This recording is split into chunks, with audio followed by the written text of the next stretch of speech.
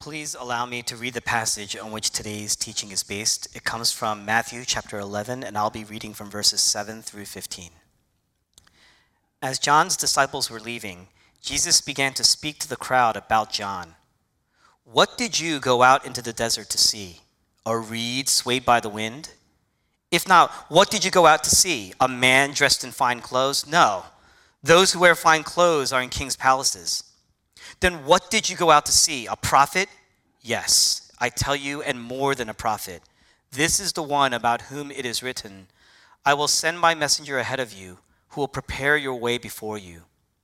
I tell you the truth. Among those born of women, there has not risen anyone greater than John the Baptist. Yet he who is least in the kingdom of heaven is greater than he.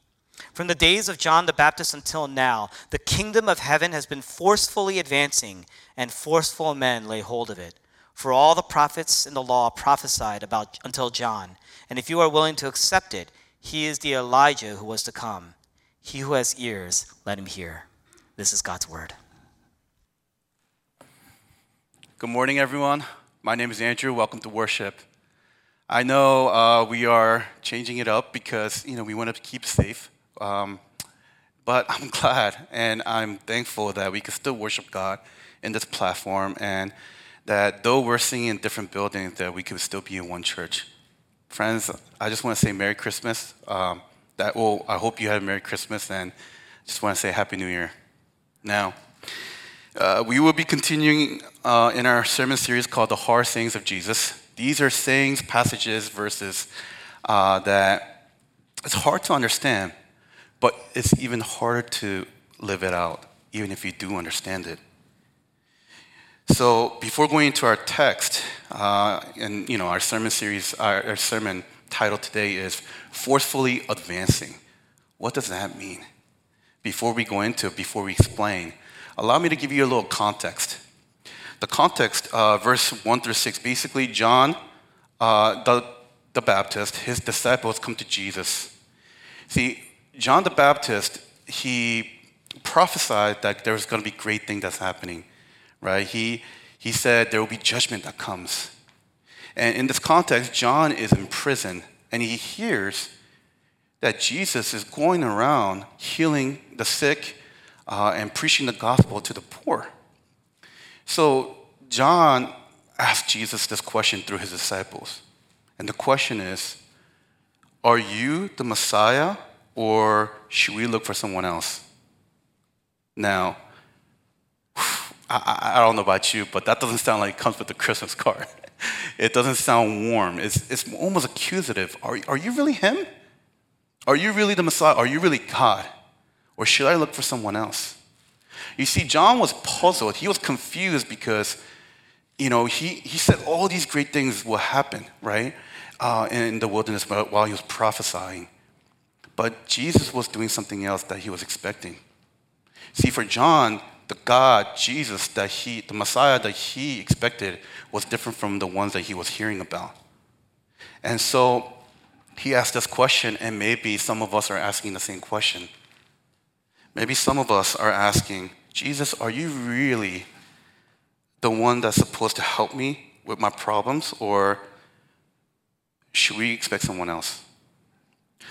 Are you really the one that's going to give me comfort, or should I look for someone else? Are you really the one that's going to make my life better, or should I put my faith in someone else? Jesus answers in verse 6. He says, "Blessed is the man who does not fall away on the court of me." That word "fall away" means, it could be translated as offended or tripped up. So if I read it again, "Blessed is the man who does not get tripped up or offended of me." Meaning, blessed is the man or person that trusts Jesus enough to set aside their prejudged, predetermined ideology of Jesus. And so, friends, I just want to invite all of us today to come together to set aside our assumptions, our agenda, our thoughts on who Jesus is supposed to be in our life, so that we can see who he really is and what he has done for us. I have 3 points for us today, 3 questions I want to answer. Why do we reject Jesus? What is the message of Jesus? Who tends to receive Jesus? So why, what, who? First point, why do we reject Jesus? Now, verse 7, it says, as John's disciples were leaving, Jesus began to speak to the crowd about John. Basically, so as John's disciples were leaving, he was addressing the crowd, but he was including John's disciples. And he pretty much, he corrects John in verse 6, but in verse 7, he addresses the crowd and he defends John's character. He says, no, his message is still sound here. Okay, and he asks various of questions. He says, at first, he says, what did you go out into the desert to see? A reed swayed by the wind? A reed is a small, fickle little thing, so when a wind blows, it goes away. It goes back and forth. So it's representing someone that is unstable, inconsistent. And Jesus is saying, no. When you went out to the desert, when you went out to the wilderness to see John the Baptist, you saw a man that is very consistent, who's moral, who had great character. In fact, people thought that John the Baptist was the Messiah. And Jesus continues, verse 8, what did you go out to see? A man dressed in fine clothes? No, those who wear fine clothes are in King's palace. And Jesus is saying that, in Matthew 34, it says that John wore a garment of camel's hair and leather belt around his waist. He was humble. And Jesus continues with this question. He says, then what did you go out to see? A prophet? Yes. Yes, I tell you, and more than a prophet. Verse 10, this is the one about whom it is written, I'll send my messenger ahead of you who will prepare your way before you. Friends, there's something you need to know, right? Verse 10, Jesus is quoting Malachi 3:1, okay? And it says there will be a messenger. Malachi was the last prophet before John the Baptist. But in between these prophets, there was a gap, 500 years of gap. And so that means the Israelites didn't see the prophets for 500 years. So finally they see a prophet in the wilderness. So they go out. They must be excited. They're like, okay, what is he going to say? He goes out to see what John the Baptist says. All right. And so they go out and they hear it. They see a prophet and they are disappointed. In Matthew 11, verse 16 to 18, verses a little bit past ours, it says that they reject John's message and even accuse them of being demon-possessed. So here's the question. Why did they reject John's message? What was John's message? In Matthew 3, it says that John prophesied, repent, kingdom of heaven is at hand. Repent. Now, I don't know what your definition is growing up in a church, or if you don't know what that word is. In the Greek, it literally means changing one's mind or feeling guilty about one's action. John means that, but it doesn't mean less than that, but certainly more. Because what John was saying by repent, he was saying you need to be radically, completely transformed in the heart. He says repent. And the reason why he said you need to repent is because kingdom of heaven is at hand. If the kingdom is coming, that means there's a king. And John is pretty much saying there's a new sheriff in town. All right, there's someone that has the authority, the power to make some changes here. And friends, they don't like that. So they reject John's message. But you got to understand, John's the messenger here. If you're rejecting the messenger, you're rejecting the one who sent him. So meaning, if you're rejecting John's message, you're rejecting Jesus' message. This is why Jesus was asking all these questions. Basically, if we boil down to one question, what really Jesus was trying to say and ask is this: what did you expect? What did you want to hear? You went out to see a prophet and you got a prophet. And so, friends, again, I want to ask you, what is your preconceived, assumed idea about Jesus? What did you expect? What was your idea of a church, a community? What did you hope you'll find in Christianity? See, the problem is that a lot of us go to see God, but when we see God, we're disappointed. We're offended, tripped up because it's not the God we wanted to see. Friends, if we're really honest, we want a moral example, not a savior. We want a Santa Claus that brings gifts, but not a king. We want a comforting teddy bear that makes us feel better about ourselves, but we don't want a healer. But what happens? What happens when, God challenges your sin and your character? What if he contradicts you and tells you need to change your ways? What will you do if God, instead of bringing gifts, brings hardships? I mean, take this example, the situation as an example. We're worshiping at home because we want to minimize risks. Some of you are probably experiencing that. Maybe it ruined your Christmas. What is your image? What is your thoughts of God? What will you do if you pray day and night for something, but God doesn't answer it? Will you still worship him? The reason why many of us reject God is because we want something from God, but not God. We want the benefit, but not the responsibility, not the commitment to this relationship. We just want Jesus to be our friends with benefit without intimacy. We only want him when we want him. That's our first point, why we reject Jesus. Second point, what is the message of Jesus? What is it exactly that we're rejecting? Let's dig deeper. Now, verse 11, read with me. It says, I tell you the truth, among those born of women, there has not risen anyone greater than John the Baptist. Yet he who is least in the kingdom of heaven is greater than he. Now, what a statement. What a compliment. There's no greater compliment than this. Jesus is pretty much saying, since Adam and Eve, since mankind, there was no one greater than John the Baptist. He's the greatest man, greatest human being that has ever lived. Yet he says, the least in the kingdom of heaven is greater than he. What does that mean? I'll do you even further. Verse 12, it says, from the days of John the Baptist until now, the kingdom of heaven has been forcefully advancing. And forceful men lay hold of it. What does that mean? This really is a hard saying of Jesus. It's hard to understand. And different translators, they have a hard time understanding or choosing what this means. But one thing in common, if you read other English translation like the ESV, NASB, etc., they, instead of saying forcing, they say violencing. So if I had to translate this verse quite literally, it's saying kingdom of heaven is violencing. There could be multiple meanings to this, but there's definitely two, and they're both very important for us to understand Jesus' message. First, the kingdom of heaven is forcefully, violently advancing into our lives. Now, when you think of violence, you think of maybe a physical violence, maybe like something abrupt. But Jesus is not talking about physical violence, not a mental violence, not an emotional violence, not even a political violence. I mean, the Israelites back in the day, what they wanted was a political leader, a powerful leader to overthrow the Roman Empire.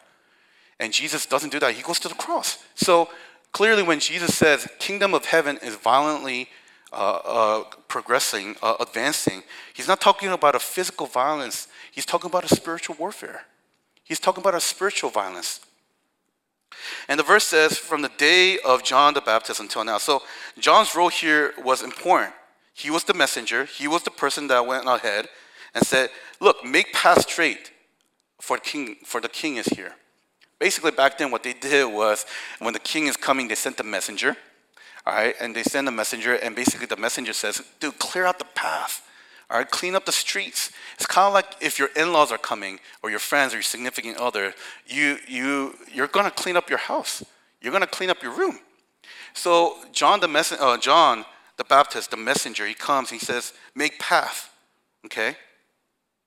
So, again, when John says that the kingdom of heaven is at hand, and when Jesus is saying the kingdom of heaven is violently advancing, they're both saying the king has arrived, there's a new sheriff in town. Now, friends, if Jesus really is king, if he really is God, then this passage is saying that he's going to change everything. That he is going to overrule everything. But people don't want that. They reject. It says, forceful men lay hold of it, meaning there will be people who reject it and who will try to be violent in their own investment, for their own greatness, for their own kingdom, for their own achievements. So some of you that believe that if you have approval of others, you will have meaning, worth, and purpose in life. So you do anything to receive respect and love. But what happens when you receive a criticism? You get defensive, violently defensive. You fight back. Why do you do that?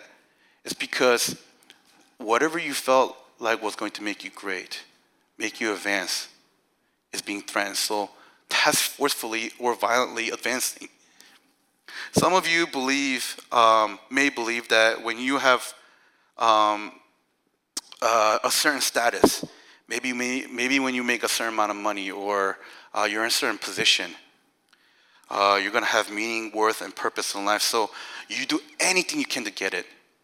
Maybe you neglect your relationship with God.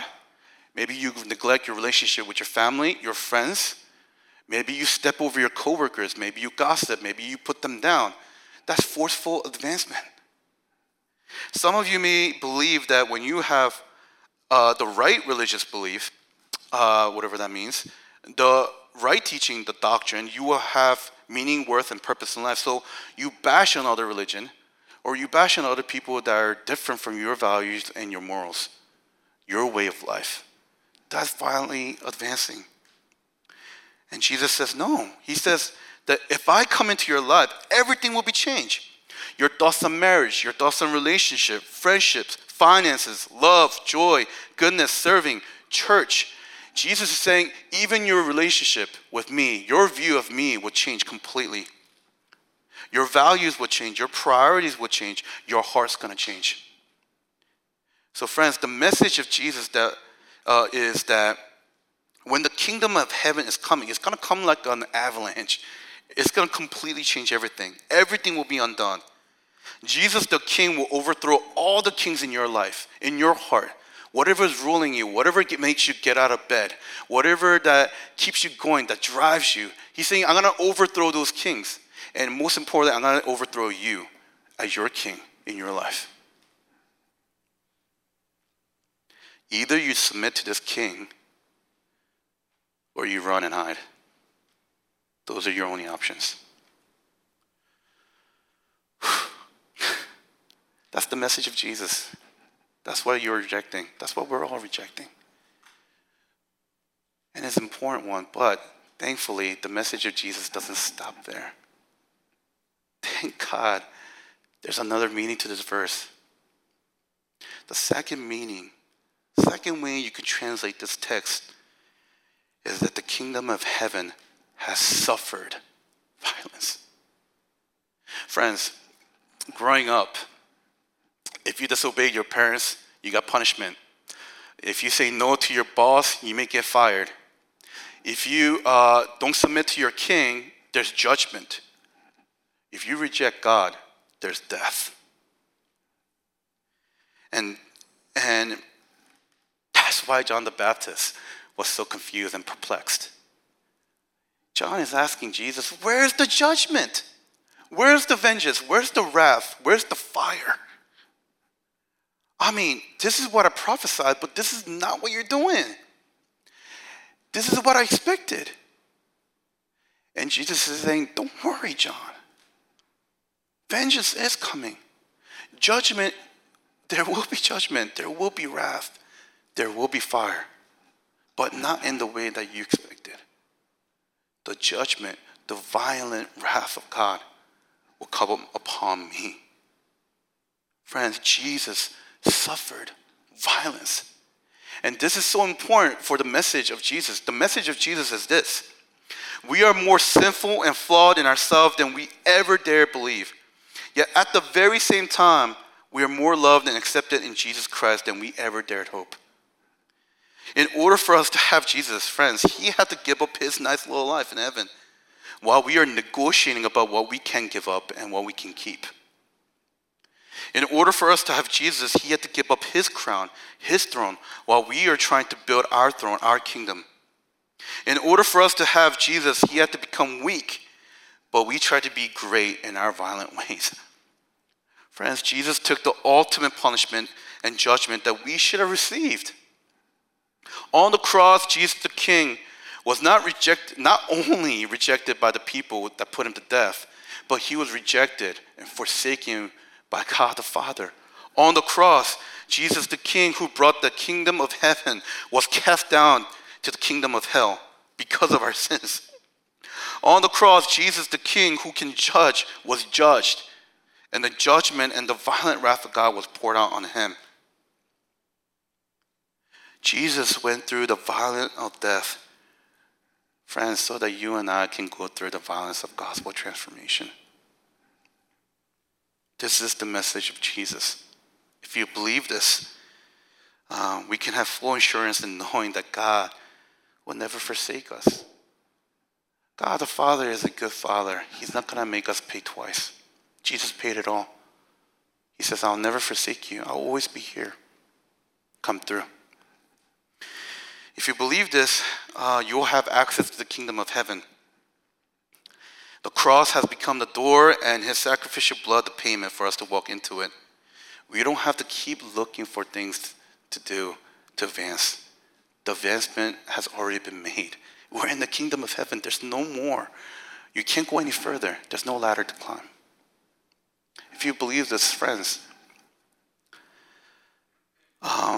if you feel guilty, shame, if you're casting judgment down on your own self, you can go to Jesus and be comforted. Because in our passage is Matthew 11, 7 through 15. But if you read further, in verse 28, Jesus says this: "Come to me, all who labor and are heavy laden, and I'll give you rest. Take my yoke upon you and learn from me, for I am gentle and lowly in heart, and you will find rest for your soul. For my yoke is easy and my burden is light." Friends, this is the message of Jesus. We're so much more sinful than we could possibly imagine. But look at the distance that Jesus will go for you. He didn't bring the kingdom of heaven by being great.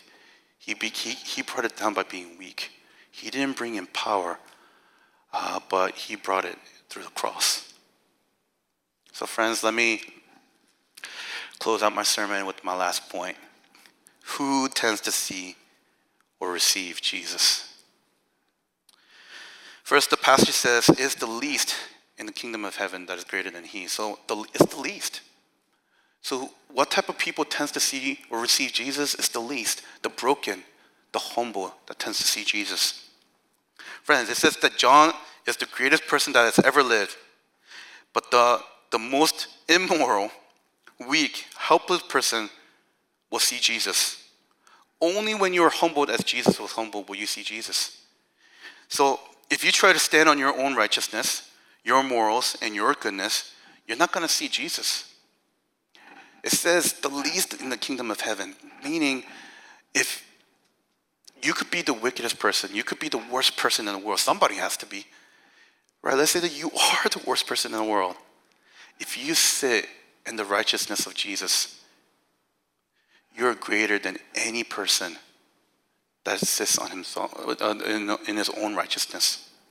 If you sit in the righteousness of Jesus, you're going to be greater than any human achievements, earthly accomplishments, and you're going to be greater than any ethical person.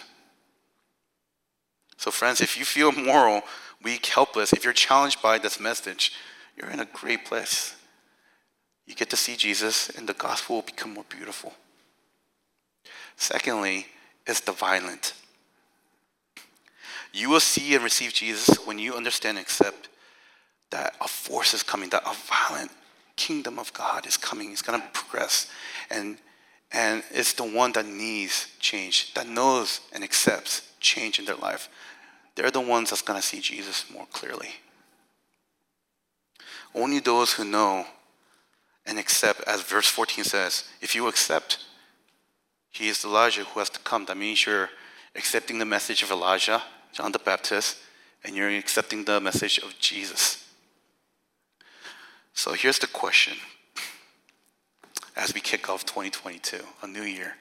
And this is a question that I hope that you wrestle with for the next year. Are you willing to accept challenge in your life?